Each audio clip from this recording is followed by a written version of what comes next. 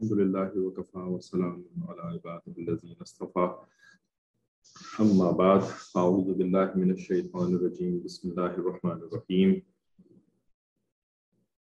وَلُوطًا آتَيْنَاهُ حُكْمًا وَعِلْمًا وَنَجَّيْنَاهُ مِنَ الْقَرْيَةِ الَّتِي كَانَتْ تَعْمَلُ الْخَبَائِثَ إِنَّهُمْ كَانُوا قَوْمَ سَوْءٍ فَاسِقِينَ وَأَدْخَلْنَاهُ فِي رَحْمَتِنَا إِنَّهُ مِنَ الصَّالِحِينَ سبحان ربك رب العزة عما يصفون وسلام على المرسلين والحمد لله رب العالمين اللهم صل على سيدنا محمد وعلى آل سيدنا محمد وبارك وسلم اللهم أرنا الحق حقا وارزقنا اتباعه وأرنا الباطل باطلا وارزقنا اجتنابه ربنا زدنا علما.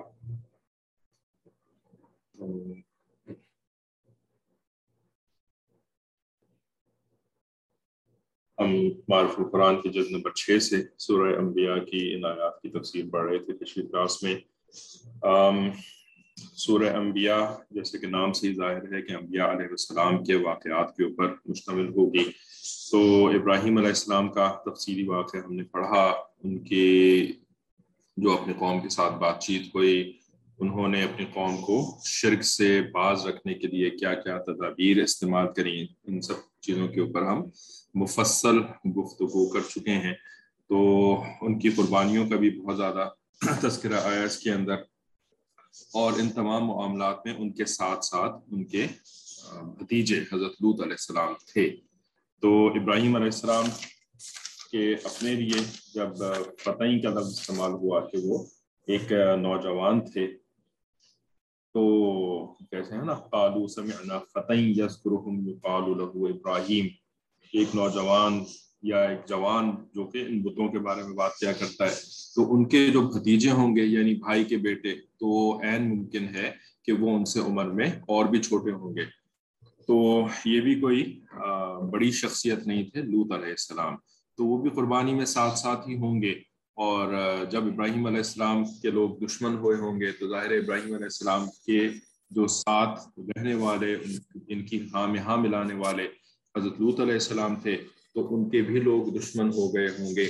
جیسے کہ نبی کے لوگ دشمن ہوتے ہیں، ہمارے نبی علیہ السلام کے لوگ جب دشمن ہوئے مکہ مکرمہ میں، تو ایمان والے جو صحابہ تھے ان کے بھی دشمن ہو گئے اور ان کو بھی طرح طرح کی اذیتیں پہنچائی. تو لوط علیہ السلام بھی ان آزمائشوں میں ابراہیم علیہ السلام کے ساتھ شامل رہے ہوں گے، یہ ہمارا گمان ہے. اور ممکن ہے کہ ایسے ہی ہوا ہوگا، کوئی اس کے خلاف بھی ایسی دلیل ہمیں نہیں ملتی. تو اب اتنی آزمائشوں کے بعد جب ان کو بالآخر وہاں سے نجات ملی، سرزمین عراق سے نجات ملی سرزمین شام کی طرف، تو اب لوط علیہ السلام اور بی بی سارہ رضی اللہ تعالی عنہ نے ابراہیم علیہ السلام کے ساتھ شام کی طرف ہجرت فرمائی. تو لوط علیہ السلام کو پھر اب حکم مل گیا کہ آپ ان بستیوں کی طرف جائیں اور وہاں لوگوں کو برائیوں سے باز رکھنے کی کوشش کریں، کفر اور شرک کی برائیاں، اور اس کے علاوہ جو ایک انتہائی درجے کی غلیظ قسم کی ایک گناہ ان لوگوں نے شروع کیا ہوا تھا کہ مرد سے شہوت پوری کرنے والا گناہ، جس کو لواطت کا لفظ جس کے لیے استعمال کیا جاتا ہے اردو میں، اور انگریزی میں اس کے لیے ہومو سیکشوالٹی کا لفظ استعمال کیا جاتا ہے. تو اب یہاں پر لوط علیہ السلام نے جا کر کے جب محنت شروع کری، تو اب قوم نے ان کی بڑی مخالفت کری اور ان کو طرح طرح سے جو ہے وہ ذہنی اذیتیں دی، نفسیاتی اذیتیں دی. تو کہ تم جو ہے وہ اپنے آپ کو بڑا پاک باز سمجھتے ہو، تم اپنے آپ کو بڑا نیک پوتر سمجھتے ہو، اور ہمیں آ کر کے تم نے جو ہے یہ چیزیں بولنی شروع کر دی ہیں، ہم تو تمہاری بات نہیں مانیں گے. تو اس طریقے سے لوط علیہ السلام کو کی اذیتیں جو ہیں، لوط علیہ السلام کی قربانیاں جو ہیں وہ جاری رہیں، ہے نا. لوط علیہ السلام کی قربانیاں بھی جاری رہیں، اور ابراہیم علیہ السلام کی قربانیاں اپنی شکل میں ساتھ ساتھ جاری رہیں کہ وہ سفر کر کے مصر پہنچے تو وہاں پر یہ واقعہ پیش آیا. پھر ان کو جو ہے وہ حکم دے دیا گیا کہ آپ کے جو بیٹے ہیں اور آپ کی بیوی حضرت ہاجرہ رضی اللہ تعالی عنہا، ان کو آپ مکہ مکرمہ کی وادی غیر ذی زرع، جہاں پہ کوئی پانی کا نام و نشان نہیں اور سبزے کا نام و نشان نہیں، آپ وہاں پر اپنی بیوی بیٹے کو چھوڑ کر کے آ جائیں. تو ابراہیم علیہ السلام کی آزمائشیں بھی جاری ہیں، لوط علیہ السلام کی آزمائشیں بھی جاری ہیں، تکالیف بھی جاری ہیں. ٹھیک ہے جی ہاں، میڈیکل میں sodomy, I think so pronounce exactly کیسے کرتے ہیں، لیکن سوڈومی شاید سوڈوم سری کے نام سے ہی ہے. جی ہاں بالکل اسی نام سے ہی اس لفظ کو منسوب کیا جاتا ہے، کیونکہ جس بستی میں لوط علیہ السلام کو جا کر کے تبلیغ کا حکم دیا تھا، ان بستیوں کا جو دارالحکومت، جو سب سے بڑی بستی تھی، اس کا نام سودوم تھا. ٹھیک ہے، اور عمورہ جو ہے وہ اس کے بعد ایک مشہور نام ہے، اور اس کے علاوہ بھی کئی بستیاں تھیں وہاں پر. تو اس کے بارے میں ہم کافی بات کر چکے ہیں پچھلی کلاس کے اندر کہ یہ جو گناہ ہے، اس گناہ کو آج کل کس طریقے سے پروموٹ کیا جا رہا ہے، اس کی تشہیر کی جا رہی ہے. چند سال پہلے ہی یعنی ہمارے گھر والے جو ہیں وہ، ان کے والدین امریکہ میں موو ہو گئے تھے جاب کے لیے، والد صاحب موو ہو گئے تھے، پھر انہوں نے شادی کر کے، ہماری ساس جو تھیں وہ شادی کر کے پھر وہاں پہ موو ہوئیں امریکہ میں. تو میری وائف کی پیدائش جو ہے وہ امریکہ کی ہی ہے. تو انہوں نے پھر وہاں پر اس زمانے میں، یعنی آج سے ظاہر ہے یہ 1970s کی بات ہے یا ارلی 80s کی بات ہے، تو اس زمانے میں کوئی اسلامک اسکول وغیرہ بھی نہیں ہوتے تھے. تو جو عام پبلک اسکول تھا امریکہ کا، پبلک اسکول، ٹھیک ہے، جس کو یعنی جہاں پر گورے کالے بچے، اسپینش بچے جہاں پڑھنے کے لیے جاتے ہیں، تو اسی طرح کے اسکولوں کے اندر تعلیم ہوئی. تو وہ بتاتی ہیں کہ اس زمانے میں لوگوں کے درمیان یہ جو گناہ تھا، یہ جو بری بات تھی نا، اس کو واقعی برا سمجھا جاتا تھا. اور اگر کسی کا پتہ لگ جاتا تھا، بھنک پڑ جاتی تھی لوگوں کی کہ وہ اس والے حرکت میں مبتلا ہے، تو سب اس کا مذاق اڑایا کرتے تھے، اور سب اس کو بہت بری طریقے سے جو ہے نا وہ اسٹگمیٹائز کرتے تھے جس شخص کے بارے میں یہ پتہ چل جاتا تھا. حتیٰ کہ جاب کے اندر بھی جانے کے بعد جب اس قسم کے حرکتیں، تو ظاہر ہے گناہ کے اندر تو وہ سوسائٹی بہت پہلے سے پڑی ہوئی ہے بے حیائی والے گناہوں کے اندر. تو اگر اس قسم کے گناہ کا کسی کے بارے میں شائبہ ہو جاتا تھا تو اس کو بہت برا سمجھا جاتا تھا. لیکن اس چیز کو اب پچھلے 10 سالوں کے اندر بالکل ریورس کر دیا گیا ہے، بالکل ریورس، کہ اب جو اس میں مبتلا ہوتا ہے اس کے بارے میں نرم گوشہ، لوگوں کے دلوں میں نرم گوشہ پیدا کر دیا گیا ہے، اور جو اس کے خلاف کوئی بات کر دیتا ہے اس کو ایسے برا بنایا جاتا ہے کہ جیسے وہ جو ہے وہ انتہائی دہشت گرد قسم کا انسان ہے، انتہائی جو ہے وہ ایکسٹریمسٹ قسم کا انسان ہے، اور اس کو جو ہے وہ نازی جرمن جیسے ہٹلر سے تشبیہ دی جاتی ہے کہ تم جو ہے وہ ان لوگوں کے حقوق کے خلاف کیسے بات کر رہے ہو، تم نے ان کے حقوق کے خلاف کیسے کچھ کہہ دیا، اور تم ان کو جو ہے وہ نارمل ہیومن بینگ کیوں نہیں سمجھتے ہو. تو اس کی تشہیر پھر وہ کیسے کرتے ہیں؟ 2 مواقع ہوتے ہیں کسی چیز کی تشہیر کرنے کے، دو جگہ ہوتی ہیں خاص طور پر کسی آئیڈیا کو عوام کے اوپر مسلط کرنے کے لیے. 2 مقامات ہوتے ہیں. یہ کون سے 2 مقامات ہوتے ہیں؟ یہ ہم آپ سے پوچھتے ہیں کہ آپ کبھی کچھ پتہ لگے کہ کتنا سنتی رہی ہیں، سمجھتی رہی ہیں، اور بات کو ریٹین کرتی رہی ہیں اپنے دل و دماغ کے اندر. کسی آئیڈیا کو جب قوم کے اندر آج کل سرایت کرنا ہوتا ہے تو کون سے 2 ایسے وینیوز ہوتے ہیں کہ جہاں سے اس آئیڈیا کو قوم کے اندر داخل کیا جا رہا ہوتا ہے؟ Number 1 school. بالکل صحیح جواب دیا آپ نے، اسکول. یہ جو عمارت بنائی گئی ہے نا، یہ عمارت پہلے ہوتی نہیں تھی. یہ عمارت کا سسٹم کہ جس کے اندر آپ نے اپنے بچوں کو پڑھنے کے لیے بھیجنا ہے، تو یہ دنیا کے اوپر یہ بھی مسلط کی گئی ہے. یہ پہلے ویسٹرن کنٹریز کے اندر اسکول نام کی چیز بہت کم ہوتی تھی یا ہوتی ہی نہیں تھی. پرائیویٹ ٹیوشننگ کے ذریعے سے ساری ایجوکیشن کی جاتی تھی. ٹھیک ہے، ہمارے یہاں یہ جو باقاعدہ ایک انسٹیٹیوشن والا سلسلہ ہے نا، یہ تو مسلمان ملکوں میں شروع ہوا ہے. باقاعدہ مدارس، نبی علیہ السلام نے مدرسے کی شکل ڈالی. جو اصحاب صفہ، یہ مدرسہ تھا. ٹھیک ہے، باقاعدہ اسکول سسٹم. اور یہاں پر جو اسکول سسٹم ہوتا ہے مسلمانوں کا جو ہوتا ہے، تو یہاں پر تو خوف آخرت، فکر آخرت اور خوف خدا کے ساتھ بچوں کو پڑھایا جا رہا ہوتا ہے. لیکن کافر نے جب اس سسٹم کی بنیاد ڈالی ہے تو کافر کے ہاں نہ خوف خدا ہے نہ فکر آخرت ہے.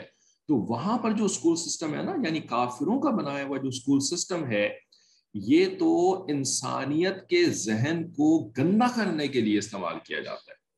اور اس کے لیے انہوں نے اس سسٹم کو جو ہے وہ بہت کھل کر کے استعمال کیا ہے، انسانوں کو گندا بنانے کے لیے، رائٹ، اچھا بنانے کے لیے نہیں، بندہ بنانے کے لیے نہیں.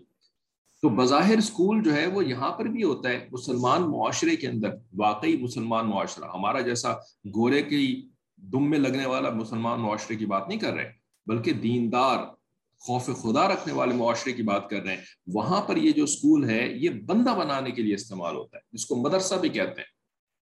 اور وہاں پر یہ اسکول جو ہے وہ گندا بنانے کے لیے، اجتماعی شکل میں کیسے گندا بنانا ہے آگے والی نسلوں کو، اس کے لیے یہ اسکول استعمال ہوتا ہے. اور ہم نے ان کے اسکول سسٹم کو جو ہے وہ اپنے معاشرے کے اندر امپورٹ کر لیا ہے. جیسے ہم چاکلیٹ امپورٹ کرتے ہیں نا، پاکستان میں جائیں، مہنگائی، او ہو اتنی مہنگائی، اتنی مہنگائی، اور جی بڑی مشکل ہے جی، بڑا سب کچھ جو ہے وہ بڑا مشکل ہے جی. لیکن آپ سپر سٹورز کے اندر جائیں، دکانوں کے اندر جائیں، ساری امپورٹڈ اشیاء موجود ہیں. کوئی امریکہ سے آئی ہوئی ہے، کوئی یورپ سے آئی ہوئی ہے، کوئی جو ہے وہ مڈل ایسٹ سے آئی ہوئی ہے. حتیٰ کہ اب پاکستان کے اندر دودھ بھی جیسے نہیں ملتا. پاکستان کا دودھ بھی جو ہے نا، کسی کے پاس 4 پیسے زیادہ آ جائیں، وہ پاکستان کے اندر کا دودھ بھی استعمال نہیں کرتا، اس کو بھی المرائی کا دودھ چاہیے جو کہ سعودی عرب سے امپورٹ ہو رہا ہے، رائٹ. تو ہر چیز ہم نے امپورٹ کر لی. ہم نے اسکول سسٹم بھی ان کافروں کا امپورٹ کر لیا ہے. اسکول سسٹم بھی، اب یہ سٹی اسکول، یہ بیکن ہاؤس، یہ کراچی گرامر اسکول، یہ H S N school system, یہ کیا ہے؟ یہ گوروں کا بنایا ہوا اسکول سسٹم ہے. اب اس اسکول سسٹم نے آپ کے بچے کو بندہ نہیں بنانا ہے، اس اسکول سسٹم نے آپ کے بچے کو صرف اور صرف گندا بنانا ہے. اور کچھ جو ہے وہ فیکٹس اینڈ فگرز جو ہے وہ پڑھا دیتے ہیں، کچھ معلومات دے دیتے ہیں جس کے اوپر ہم لٹو ہوئے چلے جا رہے ہوتے ہیں کہ جی بڑا تیر مار لیا ہمارے بچے نے، ہم نے بڑا اچھی جگہ پہ جو ہے وہ اپنا پیسہ صرف کر کے جو ہے وہ اپنے بچوں کو اسکول بھیجا ہے، بچہ ہمارا جو ہے نا بڑا پڑھ لکھ کر کے آ رہا ہے. ہمیں پتہ نہیں ہوتا کہ وہ کچھ الفاظ پڑھ کے آ رہا ہوتا ہے، لیکن اندر سے اس کا دل و دماغ کتنا گندا ہو رہا ہوتا ہے، ہمیں بالکل اندازہ نہیں ہوتا اس بات کا. تو پہلا جو ایریا ہے جہاں سے کہ کسی قوم کے اندر گندگی گھسیڑی جا رہی ہوتی ہے، وہ ہوتا ہے اسکول سسٹم، جہاں سے ان کی آنے والی نسلوں کو برباد کیا جا رہا ہوتا ہے. اور دوسرا ایریا جہاں سے گندگی کو داخل کیا جا رہا ہوتا ہے وہ ہوتا ہے میڈیا، چاہے وہ پرنٹ میڈیا ہو، یعنی اخبارات و جرائد، یہ جو میگزینز ہوتے ہیں، یہ سارا کا سارا پرنٹ میڈیا کہلاتا ہے. اور دوسرا میڈیا جب 1950 سے ٹیلی ویژن ایجاد ہوا اور گھر گھر میں داخل ہو گیا، تو اب یہ اسکرین میڈیا بھی شروع ہو گیا، جس کو الیکٹرانک میڈیا بھی کہتے ہیں. اور یہ الیکٹرانک میڈیا جو ہے وہ اپنی شکلیں بدل کر کے، ترقی کر کے مزید بد سے بدتر ہوا چلا جا رہا ہے. تو اس میڈیا کے ذریعے سے وہ ان برے آئیڈیاز کو داخل کر دیتے ہیں، اچھے آئیڈیاز کو برا بنا کے پیش کرتے ہیں، اچھی باتوں کو برا بنا کے پیش کرتے ہیں، اور بری باتوں کو اچھا بنا کر کے پیش کرتے ہیں. تو اس طریقے سے انہوں نے کہ ہاں ٹھیک فرمایا آپ نے. خیر اس کے بارے میں بھی بات کرتے ہیں کہ انہوں نے اپنے میڈیا کے اندر جو ڈرامے، سیریلز، ٹھیک ہے، انڈیا میں سیریل کہتے ہیں، پاکستان میں ان کو ڈرامے کہتے ہیں، پروگرامز. تو ان کے درمیان ان پروگرامز کے اندر یعنی ایسے ٹاک وہ یعنی کامیڈی شوز جس کے اندر بڑا ہنسی مذاق کے ذریعے سے جو ہے وہ کوئی دکھایا جا رہا ہے، کوئی خاندان دکھایا جا رہا ہے. تو اب اس کے اندر جو ہے وہ مرد کی شادی دکھائی جا رہی ہے، مرد ایک دوسرے کے ساتھ جو ہے وہ میاں بیوی کے طریقے سے رہ رہے ہیں. اور ان چیزوں کو جو ہے نا وہ بار دکھا کر کے اس چیز کو انسانوں کے ذہنوں کے اندر پیوست کر دیا ہے. ٹھیک ہے، تو اب جو ہے نا وہ معاملہ کیا ہوتا ہے، اب معاملہ جو ہے وہ بڑھ کر کے یعنی شیطان کے ہاتھ میں جو ہے نا ایک ڈگڈگی آ جاتی ہے. جیسے کہتے ہیں نا اردو زبان میں کہ جی بندر کے ہاتھ میں ڈگڈگی دے دیں. ڈگڈگی کا مطلب پتہ ہے، وہ جو ایک چھوٹا سا ایک باجا ٹائپ کی چیز ہوتا ہے، اس کے اوپر جو ہے دونوں طرف رسیاں بندھی ہوئی ہوتی ہیں، رسیوں کے اینڈ میں جو ہے نا وہ ایک یعنی وہ ہوتا ہے، بال سی ہوتی ہے. اور کسی کے ہاتھ میں اگر اس ڈگڈگی کو دے دیں جو کہ اس ڈگڈگی کو بجانا شروع کر دے نا، تو اب وہ اس کو بجاتا رہے گا اور شور مچتا رہے گا.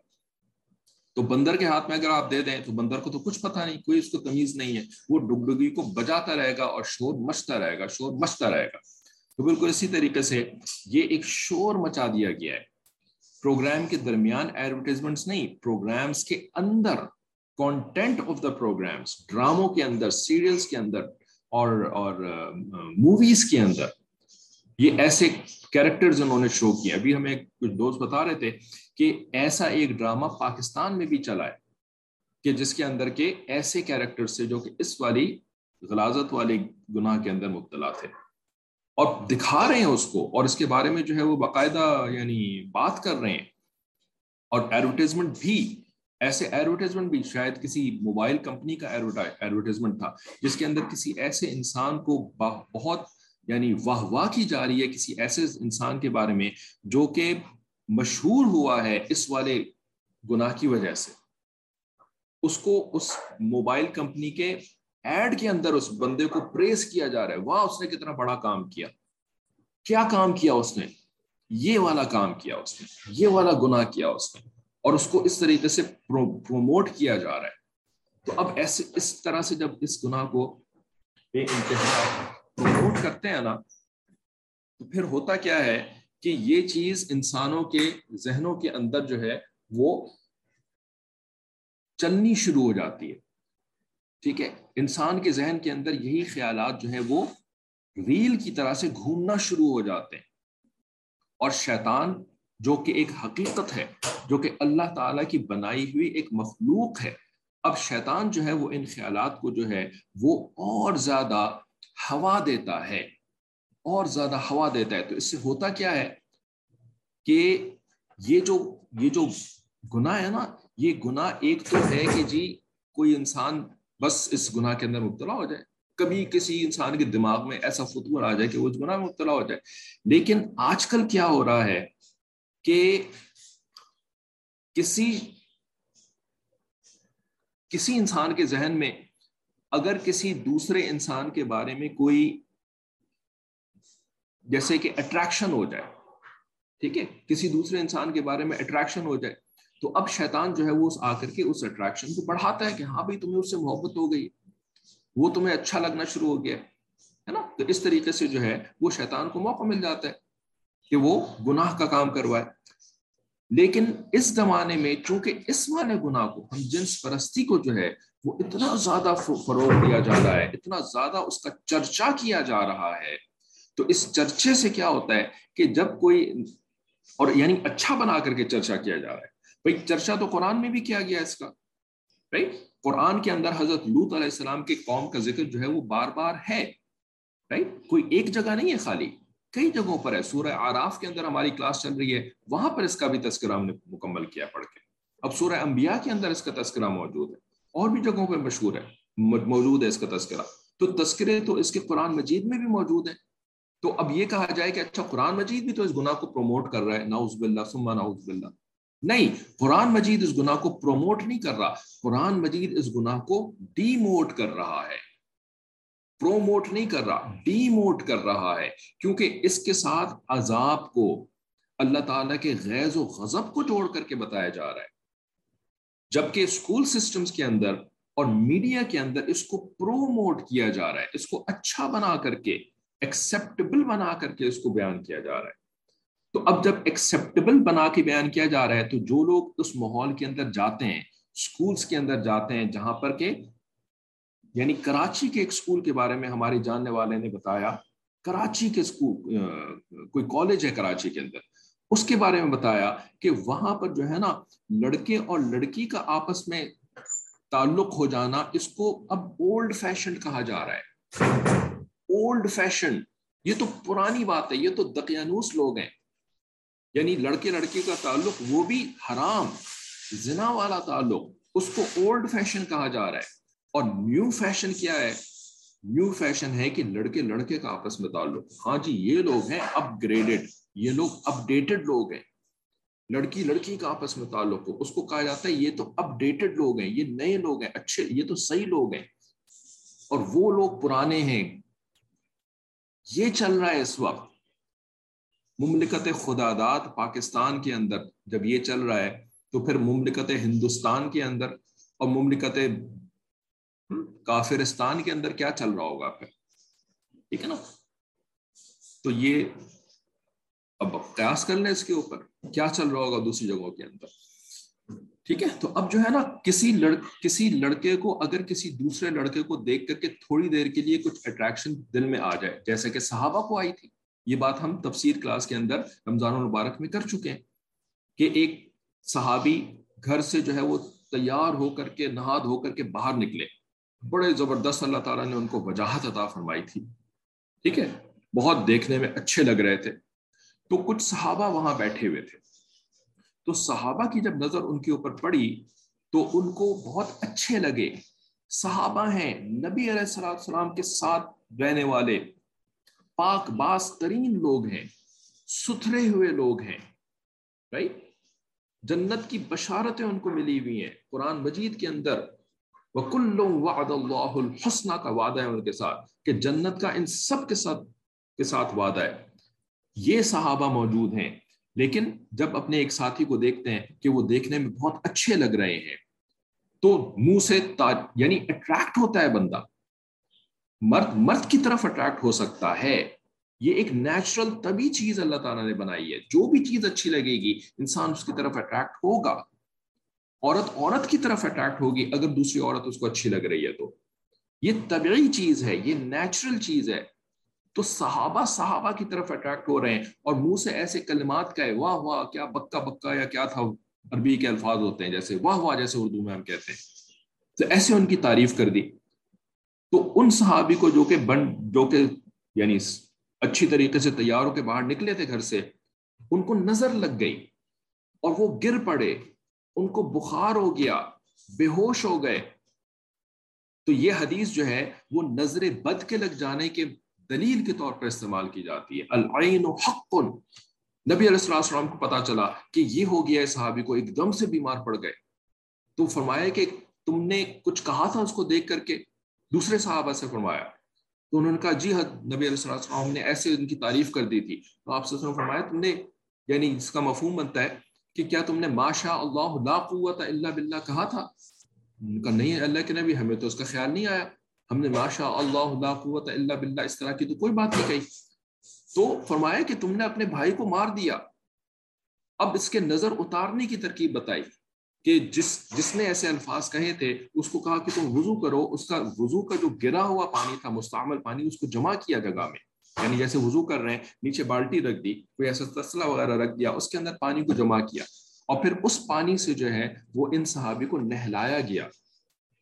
تو اس سے جو ہے وہ نظر بد کا اثر اتر گیا اور وہ پھر سے بھلے چنگے ہو گئے، ٹھیک ہو گئے.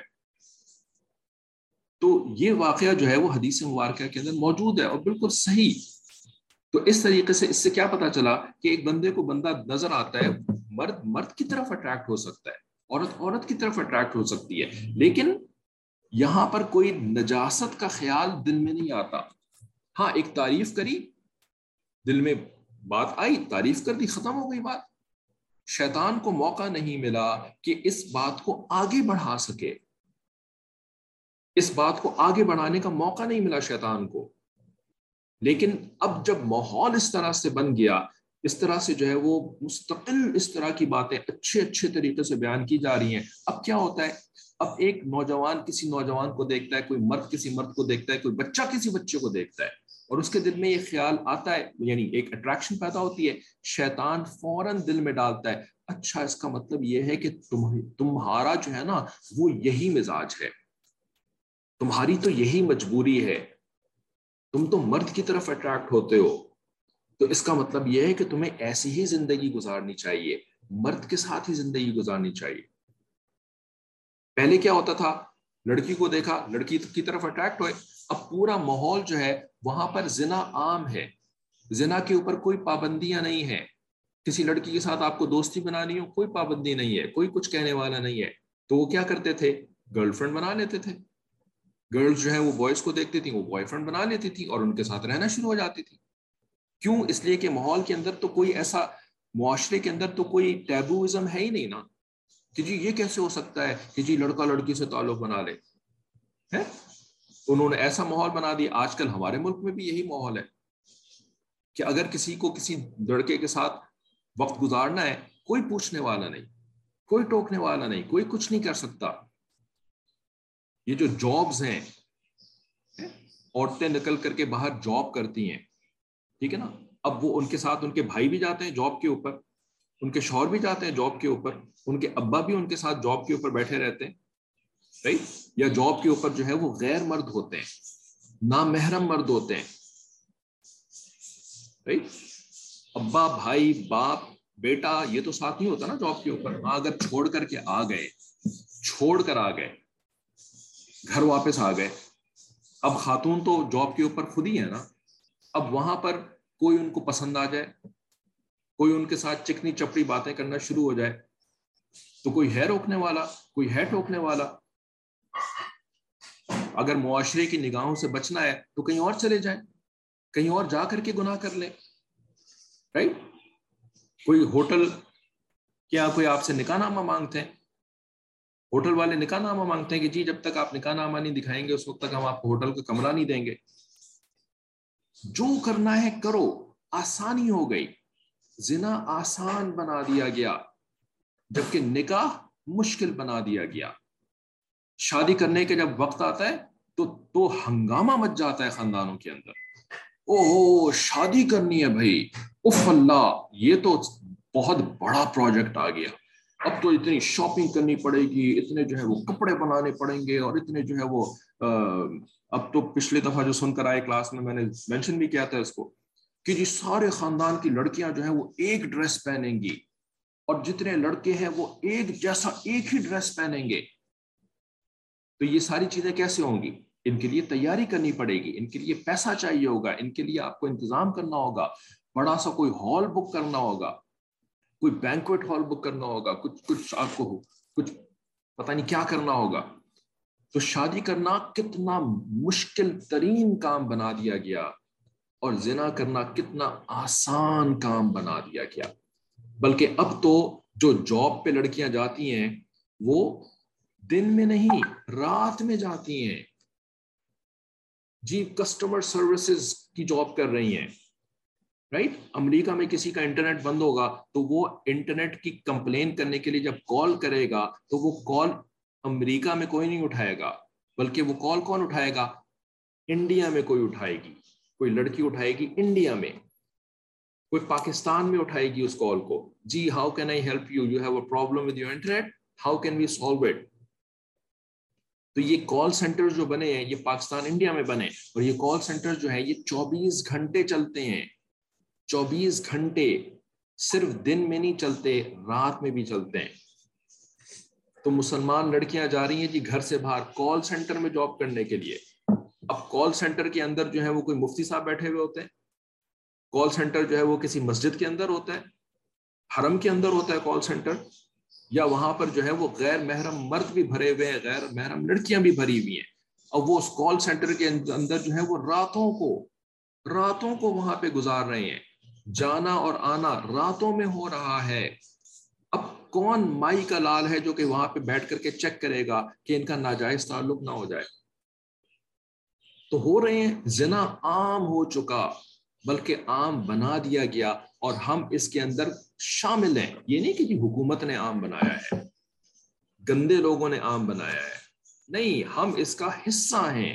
ہم خود اپنی بچیوں کو اس طریقے کے ماحول کے اندر بھیجتے ہیں، اور بچوں کو ایسے ماحول کے اندر بھیجتے ہیں، اور خوش ہوتے ہیں اس کے اوپر، اور بڑا اتراتے ہیں اس کے اوپر، اور جو نہیں بھیجتا، جو اس کے خلاف ہوتا ہے، اس کو برا بناتے ہیں.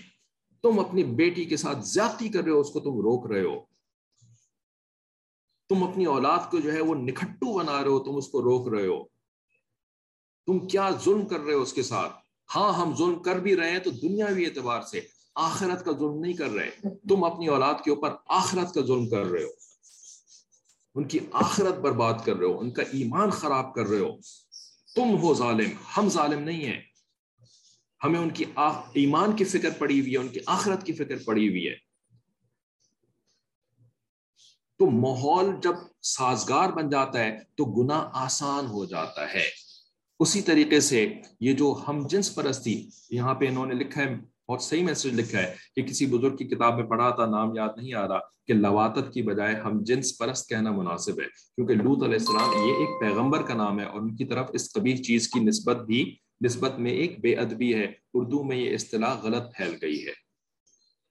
بے شک میں نے بھی یہ چیز پڑھی تھی اور میرے ذہن میں یہ بات تھی, لیکن کبھی لواطت کا لفظ استعمال جو کر لیتے ہیں تو ہمارے اکابرین نے بھی کیا ہے, کتابوں کے اندر, اکابرین کی کتابوں کے اندر بھی کہیں ہے موجود اس طرح کا لفظ. ٹھیک ہے, تو بے شک ہاں جو اس طریقے سے اس بات کو سوچے تو اس سے پرہیز کر لے. ٹھیک ہے, اور پرہیز کرنا کوئی اتنا مشکل کام تو نہیں ہے. تو ہم نے اس کے بعد جب سے آپ کا ہم نے میسج پڑھا ہمیں بات یاد آ گئی, ہم اس کے بعد سے لفظ استعمال نہیں کر رہے ہیں. ٹھیک ہے, تو ہم جنس پرستی کا لفظ استعمال کریں گے. وہ اصل میں یہ جو وہ اس کے اندر پھر وہ دوسرا ایک ورڈ بھی آ جاتا ہے نا, وہ بھی ایک ٹیبو والا ورڈ آ جاتا ہے. تو اس وجہ سے وہ ورڈ استعمال کی بجائے یہ والا ورڈ کہ بھئی اس میں ایک کنایا ہے ذرا سا, تو کنائی کی وجہ سے یہ والا ورڈ بھی استعمال کرنے کی نیت ہوتی ہے.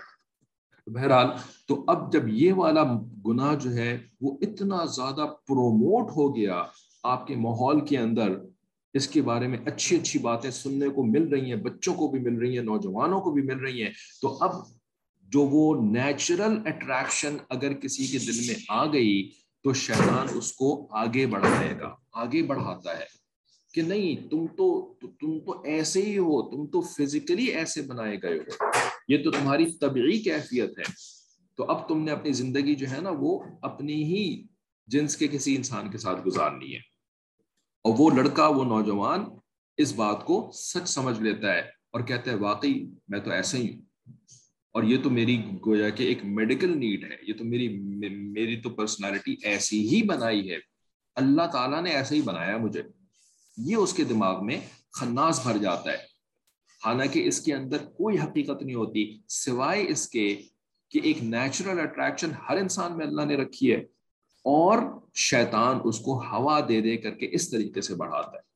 اسی وجہ سے آج مسلمان معاشروں کے اندر, امریکہ یورپ کی بات تو چھوڑ دیں, وہاں تو بہت معاملہ آگے بڑھ چکا ہے, مسلمان ملکوں کے اندر جو ہے یہ چیز بہت تیزی کے ساتھ پھیل رہی ہے, بہت تیزی کے ساتھ پھیل رہی ہے اور پھیلائی جا رہی ہے.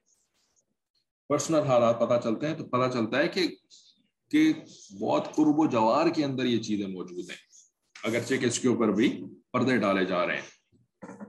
پاکستان کے اندر, کراچی شہر کے اندر دارالعلوم کراچی, دنیا کا سب سے بڑا اور سب سے زیادہ ماشاءاللہ بہترین مدرسہ اس وقت موجود ہے. دارالعلوم کراچی سے چند کلومیٹر کے فاصلے کے اوپر ایک گھر کے اوپر باقاعدہ فلیگ لگا دیا گیا, جھنڈا, جو کہ ان لوگوں کی تنظیم کا جھنڈا ہے, یا سمجھ لیں تحریک کا جھنڈا ہے, رینبو کلرز کا جو جھنڈا کہلاتا ہے. یعنی اپنے گھر کے اوپر نصب کر دیا کہ اعلان کر رہے ہیں کہ ہم اس کے حامی ہیں, ہم خود بھی یہی کرتے ہوں گے جب حمایت کا اعلان کر رہے ہیں جھنڈا گاڑ کر کے اپنے گھر کی چھت کے اوپر, تو کیا خود اس گناہ کے اندر مبتلا نہیں ہوں گے؟ تو اب وہ پردے ڈالنے والا معاملہ بھی ختم ہو گیا, اب تو علل اعلان اس کو بہت بہت اچھا بنا کر کے پیش کیا جا رہا ہے. تو اب بھائی اب کیا کریں ہم؟ اب یہی کرنا ہے کہ ایک تو اس سے بچنے کے لیے اللہ تعالیٰ سے گڑ گڑا کر کے دعا مانگے, گڑ گڑا کر کے اپنی اولاد کی حفاظت کے لیے دعا مانگے, اس کو معمولی نہ سمجھیں. یہ آج مثال دیتا ہے کہ جب آپ کے بچے کو 106 بخار ہو جاتا ہے نا, خدا نہ خواستہ کسی کے بچے کو 106 ڈگری بخار ہو جائے, ڈاکٹرز جواب دے دیں بخار نہ اتر رہا ہو, طبیعت ٹھیک نہ ہو رہی ہو, تو اس وقت دعا کے لیے ہاتھ اٹھتے ہیں تو کون سی دعا نکلتی ہے منہ سے؟ ربنا آتنا فی الدنیا حسنۃ وفی الآخرۃ حسنۃ وقنا عذاب النار, یہ دعا نکلتی ہے. جب بچے کے لیے ڈاکٹرز نے جواب دے دیا ہو تو ہاتھ اٹھا کے ربنا آتنا والی دعا مانگتے ہیں. بھائی کیوں نہیں مانگتے ربنا آتنا والی؟ ربنا آتنا فی الدنیا حسنہ کے اندر تو ساری چیزیں شامل ہو گئی نا, رائٹ؟ تو بچے کی زندگی بھی اس کے اندر شامل ہو گئی نا, بچے کی بیماری سے جو شفا ہے وہ بھی اس کے اندر شامل ہو گئی. تو میں تو ربنا آتنا والی دعائیں مانگوں گی, اس لیے کہ اس دعا کے اندر ساری دعائیں شامل ہو گئی ہیں, دنیا کی حسنات بھی مل جائے اور آخرت کی حسنات بھی مل جائے. نہیں, کوئی ماں ایسا نہیں کرے گی, کوئی باپ ایسا نہیں کرے گا. کیونکہ اس وقت جو ہے وہ جان کا مسئلہ پڑا ہوا ہے. اب ربنا آتنا والی دعا نہیں مانگے گی، بلکہ خاص طور پر اس بات کے لیے دعا مانگے گی، اے اللہ میرے بچے کو بچا لے، اے اللہ میرے بچے کی حفاظت کر دے، اس کے بخار کو اتار دے، اے اللہ میرے بچوں کو شفا دے دے. رائٹ؟ کیونکہ اس وقت جو ہے وہ یہ مسئلہ پڑ گیا ہے. تو جس چیز کی اہمیت جب بیٹھ جاتی ہے نا، اب اس کے لیے دعا دل سے نکلتی ہے. اس وقت عمومی دعا نہیں مانگ رہے ہوتے جس میں ساری دعائیں شامل ہو گئیں، نہیں، اب خصوصی دعا مانگ رہے ہوتے ہیں اس کام کے لیے. اسی طریقے سے یہ جو آپ کو اتنا ڈرایا جا رہا ہے نا، یہ ڈرانے سے آپ سے کوئی یہ نہیں کہ آپ سے کوئی جو ہے وہ پیسوں کی بارش شروع ہو جائے گی، کوئی آپ جو ہے وہ کوئی ایکسٹرا کوئی پتہ نہیں کیا فیورز کرنا شروع ہو جائیں گے ہمارے لیے. نہیں، صرف اس لیے یہ آپ کو بتایا جا رہا ہے، یہ ساری باتیں ریمائنڈ کروائی جا رہی ہیں تاکہ اس دعا کو رو رو کے پروردگار سے مانگنا ہے. ایمان کی حفاظت کی دعا، ایسے گھٹیا غلیظ گناہوں سے حفاظت کی دعا. یہ دعا اس وقت تک دل سے نہیں نکلے گی جب تک فکر دامنگیر نہیں ہوگی. ہمیں فکر ہی دامنگیر نہیں ہے ان چیزوں کی، اس وجہ سے دعا نہیں نکلتی ہمارے منہ سے ان چیزوں کے بارے میں. تو پہلی بات دعا کرنی ہے. دوسری بات ماحول کی گندگی سے حفاظت کرنی ہے. ان ماحولوں کے اندر اپنی اولادوں کو نہیں بھیجنا ہے. جب وہ امیچورڈ ہیں تو ان کو ان ماحول سے ایکسپوز نہیں کرنا ہے. اسکرین کا ماحول، اسکول کا ماحول، جن اسکولوں کے اندر اس قسم کا ماحول چل رہا ہوتا ہے جہاں پر ہم انگریزی زبان دیکھ کر کے، انگریزی کا ایکسنٹ دیکھ کر کے، یا کسی امریکن یونیورسٹی سے ایفیلیشن دیکھ کر کے اپنی اولادوں کو بھیج رہے ہوتے ہیں. زیادہ اچھا امریکی بن کر کے آئے گا، زیادہ اچھا جو ہے وہ یورپین بن کر کے وہاں سے آئے گی. تو ایسے اسکولوں کے اندر بھیج رہے ہوتے ہیں. زیادہ اچھے ایکسنٹ کے ساتھ انگریزی بولنا سیکھ جائے گی. ہماری وائف ایک دفعہ گئی تھی ایک اسلامک اسکول کے باہر بیٹھی ہوئی، انتظار کر رہی تھی کہ وہاں پہ اس کو کوئی وہ تھا جس طرح کہتے ہیں اوپن ہاؤس، تو بچوں کے لیے جو ہے وہ اسکول کے باہر بیٹھی ہوئی تھی. تو ایک خاتون آئی، پاکستانی خاتون، یہاں ریاض کی بات کر رہے ہیں. تو پاکستانی خاتون آئی تو ان سے ذرا بات چیت شروع ہو گئی. تو وہ بتاتی ہیں میں بہت دور سے آئی، بہت لمبا سفر کر کے آئی ہوں اپنے بچے کا یہاں پہ ایڈمیشن کرانے کے لیے. تو میری وائف نے پوچھا کہ بھائی آپ اتنا دور سے آئی ہیں، اپنے گھر کے قریب کسی اسکول میں ایڈمیشن کروا دیں. تو کیا جواب دیتی ہیں؟ کہتی ہیں کہ میں نے سنا ہے کہ یہاں پر برٹش ایکسنٹ میں انگریزی بولتے ہیں لوگ، برٹش ایکسنٹ، بڑا اچھا انگریزی بولنا آ جاتا ہے بچوں کو، اس وجہ سے میں اتنا دور سے آئی ہوں اپنے بچے کا یہاں ایڈمیشن کروانے کے لیے. تو یہ مذاق نہیں ہے، یہ سوچیں ہیں ہمارے دل و دماغ کے اندر جو سمائی ہوئی ہیں، جو بسی ہوئی ہیں. یہ ہم قربانیاں دینے کے لیے تیار ہیں، ہم پیسے کی قربانی، ہم وقت کی قربانی، سب کچھ دینے کے لیے تیار ہیں ان چیزوں کے لیے. ایمان کی قربانی، ایمان کے لیے قربانی نہیں جی. نہ پیسے کی قربانی دیں گے، نہ وقت کی قربانی دیں گے، نہ اپنی صلاحیتوں کی قربانی دیں گے، نہ اپنی خواہشات کی قربانی دیں گے. اور ایمان تو گویا کہ ہمیں پلیٹ میں رکھ کر کے اللہ تعالیٰ نے پیش کرنا ہے، اور پلیٹ میں رکھ کر کے جنت بھی پیش کر دینی ہے. یعنی دنیا میں بھی تم ایمان والے رہو گے اور قیامت کے دن بھی تم ایمان والوں ہی کی صف میں اٹھائے جاؤ گے. بے شک تم نے ایمان کو گھاس بھی نہیں ڈالی، تم نے دین کو گھاس بھی نہیں ڈالی اپنی زندگی کے اندر، لیکن ہم تمہیں جنت جو ہے نا، جنت الفردوس بلا حساب کتاب کے عطا فرمائیں گے. تو ایسے ماحولوں سے اپنی اولاد کی حفاظت کرنی ہے. اسکرین سے تو ہر صورت حفاظت کرنی ہے. کتنی دیندار گھرانے کہ جہاں پہ چھوٹے چھوٹے بچوں کو جو ہے وہ ٹیبز پکڑا دیے گئے، فون پکڑا دیے گئے، اور بس جی کوئی حساب کتاب نہیں ہے، جو چاہو کرو اس کے ساتھ، جیسے کہ یہ زندگی کا کوئی جز ہے، اس کے بغیر زندگی نہیں گزر سکتی. نہیں، گزر سکتی ہے اور گزر رہی ہے. بے شمار ایسے لوگ ہیں جو کہ ان چیزوں کی فکر کرتے ہیں، ان کے گھروں کے اندر ان گیجٹس کے بغیر بچوں کی زندگی بہت اچھی گزر رہی ہے الحمدللہ. تو ایسے ماحولوں سے بچانا ہے دعا کے بعد. ان ماحولوں سے بچانا ہے اور ان کو اتنا مضبوط بنانا ہے، اچھے ماحول میں رکھ کر کے اتنا مضبوط بنانا ہے کہ جب وہ بڑے ہوں گے اور بڑے ہونے کے بعد ان کو مجبوراً ایسے ماحول میں جانا ہوگا، رائٹ، مجبوراً، کیونکہ جب بڑے ہو گئے، لڑکا ہے اس نے کمانے کے لیے جانا ہے، اب آپ اس کو گھر نہیں بٹھا سکتے کہ نہیں بیٹا میں تم کو کہیں نہیں جانے دوں گی، نہیں، اس کی ذمہ داری اللہ نے لگائی ہے کمانے کی، تو وہ کمانے کے لیے جائے گا، برے ماحول میں ہی جائے گا، کیونکہ دنیا کے اندر ابھی کوئی اچھا ماحول عیسیٰ علیہ السلام کے آنے سے پہلے نہیں آنے والا ہے، تو برے ماحول میں ہی جائے گا، تو وہ اتنا مضبوط ہو کہ اس کو یہ گندا ماحول گندا نہ کر سکے۔ اسی طرح بیٹی، اس کی ذمہ داری اللہ تعالیٰ نے کمانے کی نہیں لگائی، لیکن اس نے کسی دوسرے گھرانے میں جانا ہے، اس کی دوسرے لوگوں سے ملاقات کہیں نہ کہیں ہوگی، تو اب وہاں پر کیا پتا کیسے کیسے لوگ موجود ہیں، کس طرح کے لوگ موجود ہیں، تو وہ اتنی مضبوط ہو کہ اس کو ان لوگوں کا جو ایفیکٹ ہے، جو انفلوئنس ہے، وہ گندا نہ کر سکے۔ تو یہ ہم نے کرنا ہے، یہ ہماری مستقل محنت ہے، اس کے لیے 24 گھنٹے لگانے ہیں، حتیٰ کہ رات کو سونے لیٹنا ہے تو اس فکر کے ساتھ ہم نے سونا ہے، دعائیں کر کے سونا ہے، اور صبح اٹھنا ہے پھر اسی فکر کے اندر لگ جانا ہے۔ جنت کوئی معمولی چیز نہیں ہے، جنت اتنی بھی سستی نہیں ہے۔ جو مشائخ فرماتے ہیں نا جنت سستی ہے، وہ اس نظر سے فرماتے ہیں کہ بھائی آپ توبہ کر لیں، کچھ نیک اعمال کر لیں، فرائض واجبات کر لیں، جنت مل جائے گی، لیکن ان کا یہ مطلب ہرگز نہیں ہوتا کہ آپ اپنے ایمان کی فکر نہ کریں پھر بھی آپ کو جنت مل جائے گی۔ اتنی سستی نہیں ہے جنت، اتنی سستی نہیں ہے جنت کہ ایمان کے بغیر مل جائے گی۔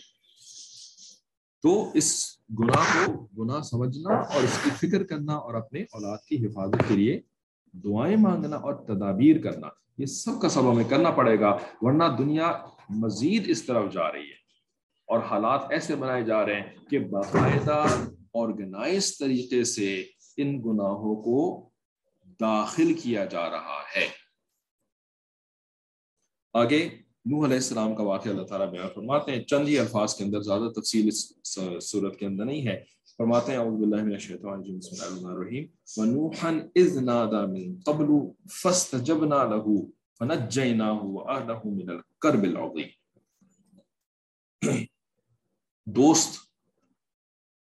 دوستوں کے پاس جن کا کہ ہمیں نہیں پتہ ہے گھرانوں کہ کیسے گھرانوں سے آتے ہیں، ایسے دوستوں کے ساتھ ہم اپنے بچوں کو بھیج دیتے ہیں، کچھ پتہ نہیں ہوتا وہ جو دوست بن گیا ہے یا بن گئی ہے وہ کیا اس کے دماغ کے اندر خناس بھرا ہوا ہے، کس قسم کے گناہ کے اندر مبتلا ہے، کس چیز کو وہ اچھا سمجھتی ہے، کس چیز کو وہ برا سمجھتی ہے۔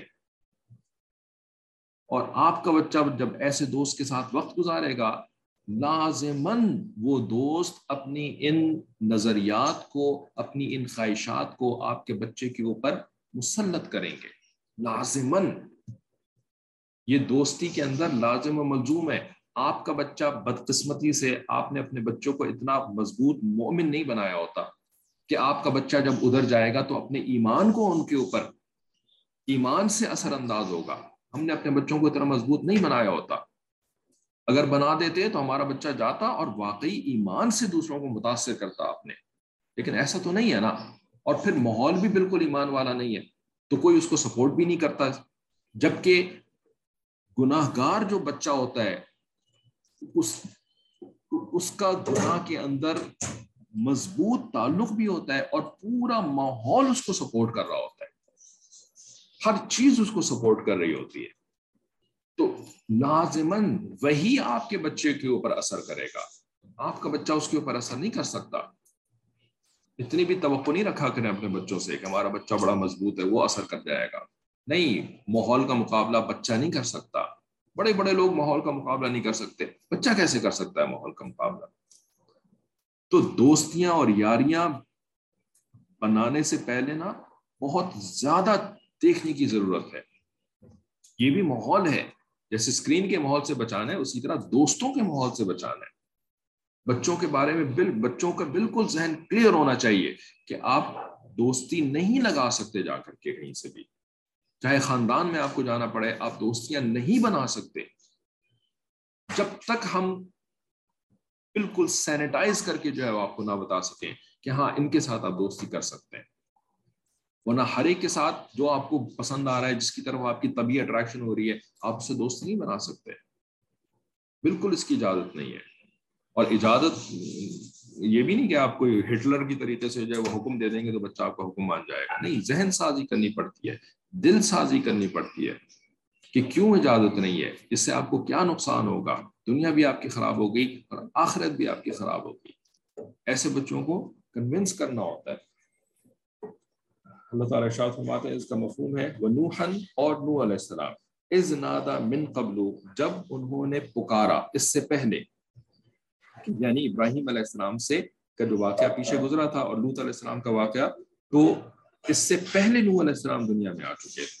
تو من قبل کا مطلب کہ من قبل ہی، کہ پیچھے جو واقعات گزرے اس سے قبل، جب انہوں نے پکارا، ٹھیک ہے، فاستجبنا لہ، پس ہم نے جواب دیا ان کو، ہم نے ان کی اس پکار کا جواب دیا ان کو، فنجیناہ، اور ان کو نجات دے دی، ٹھیک ہے، یعنی جس طرح ابراہیم اور لوط علیہ السلام کو نجات دی تھی نا سرزمین عراق سے شام کی طرف، اسی طریقے سے نوح علیہ السلام کو نجات دی تھی، وَأَهْلَهُ مِنَ الْكَرْبِ الْعَظِيمِ، اور ان کے خاندان والوں کو بھی، یعنی جو ان کے ساتھ ایمانی رشتے میں جڑ چکے تھے، یہ ہیں ان کے اہل، ٹھیک ہے، بیٹا تھا ایمانی رشتے میں نہیں جڑا، بیوی تھی ایمانی رشتے میں نہیں جڑی، وہ اہلہ میں شامل نہیں ہوئی، جبکہ جو جڑ گئے وہ اہلہ کے اندر شامل ہو گئے، بے شک وہ ایمان وہ طبعی رشتے کے اندر منسلک نہیں تھے، وہ اہلہ کے اندر شامل ہو گئے، ٹھیک ہے۔ تو اصل چیز جو ہوتی ہے وہ دینی رشتہ ہوتا ہے، قرآن ہمیں یہی بات سمجھاتا ہے، کاش کہ ہم مان لیں قرآن مجید کی بات۔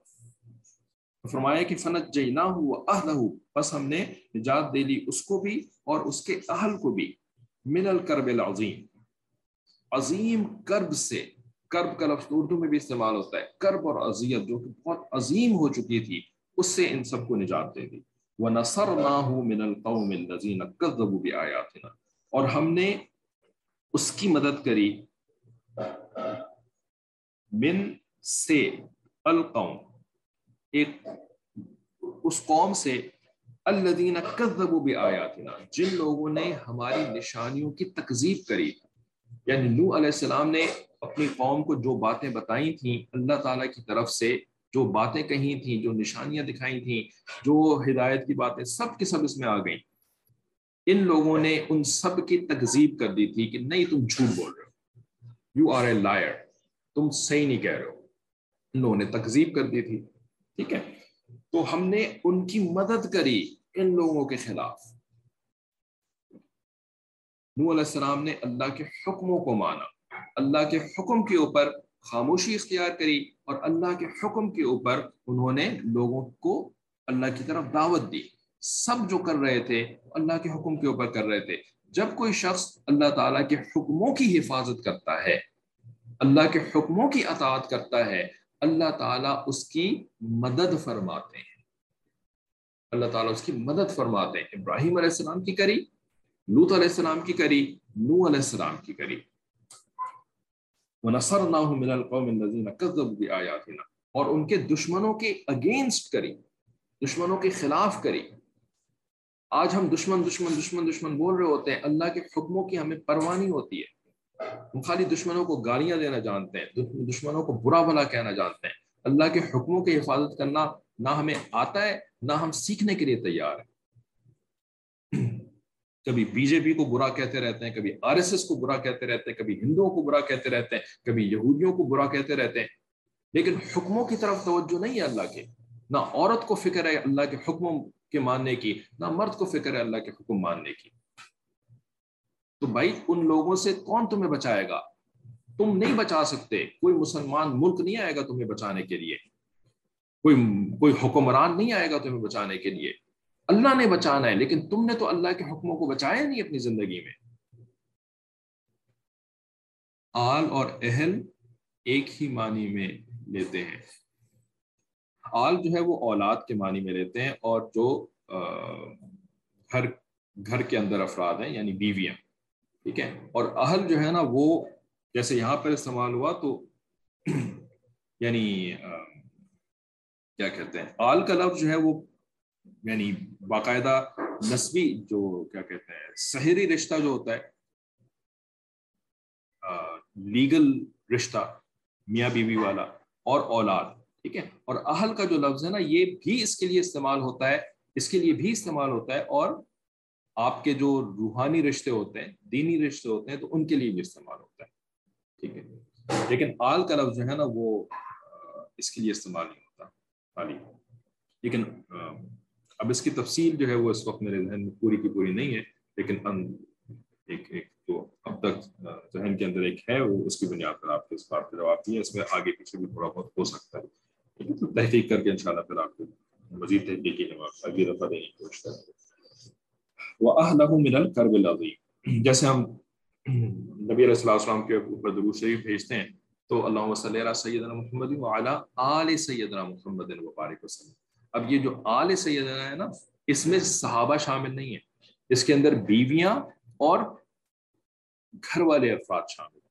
ٹھیک ہے نا. تو اس وجہ سے وَأَصْحَابِهِ أَجْمَعِينَ اصحاب کا تذکرہ الگ آتا ہے درود شریف میں. جب پورا آپ آگے بھی بڑھاتے ہیں درود شریف تو وعلی آلہ وَأَصْحَابِهِ أَجْمَعِينَ اور تمام صحابہ کے اوپر. تو صحابہ جو تھے وہ نبی علیہ السلام کے ساتھ روحانی رشتے میں منسلک تھے.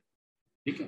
لیکن بیت والا رشتہ جو ہے وہ باقی صحابہ کے ساتھ نہیں تھا, صرف ازواج مطہرات اور فاطمہ زہرا رضی اللہ تعالی عنہا ان کی جو آگے نسلیں چلی ہیں, کیونکہ باقی بیٹیوں کی تو نسلیں آگے نہیں چلی. انہم کانوا قوم سوء فاغرقناہم اجمعین.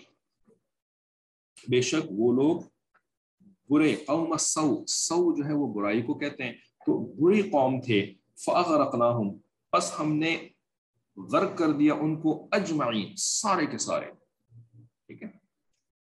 خلاصہ تفسیر پڑھ لیتے ہیں تھوڑا سا ٹائم لے کر کے, باقی اگلی آیات جو ہے وہ بھی کلاس میں شروع کریں گے.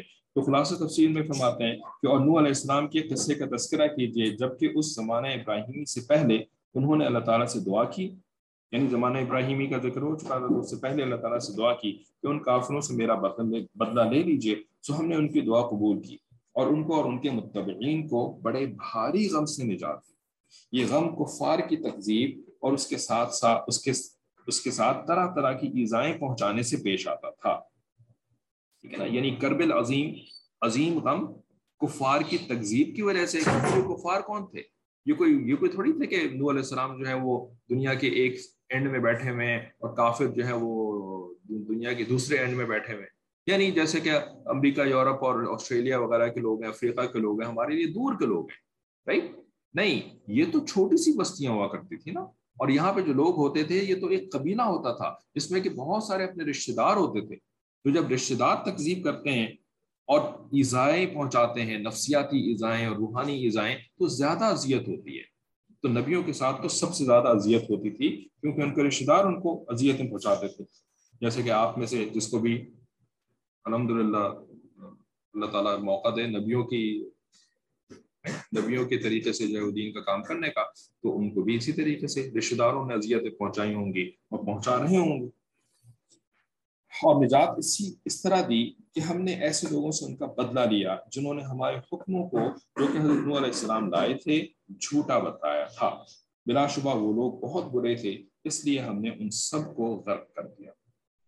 ٹھیک ہے. تو اللہ تعالیٰ کے جو نبی ہوتے ہیں نا وہ اللہ تعالیٰ کے محبوب ہوتے ہیں. محبوب. ٹھیک ہے. ہر نبی محبوب ہوتا ہے, اگرچہ کہ ہمارے نبی علیہ السلام وہ سب سے زیادہ محبوب تھے. ٹھیک ہے.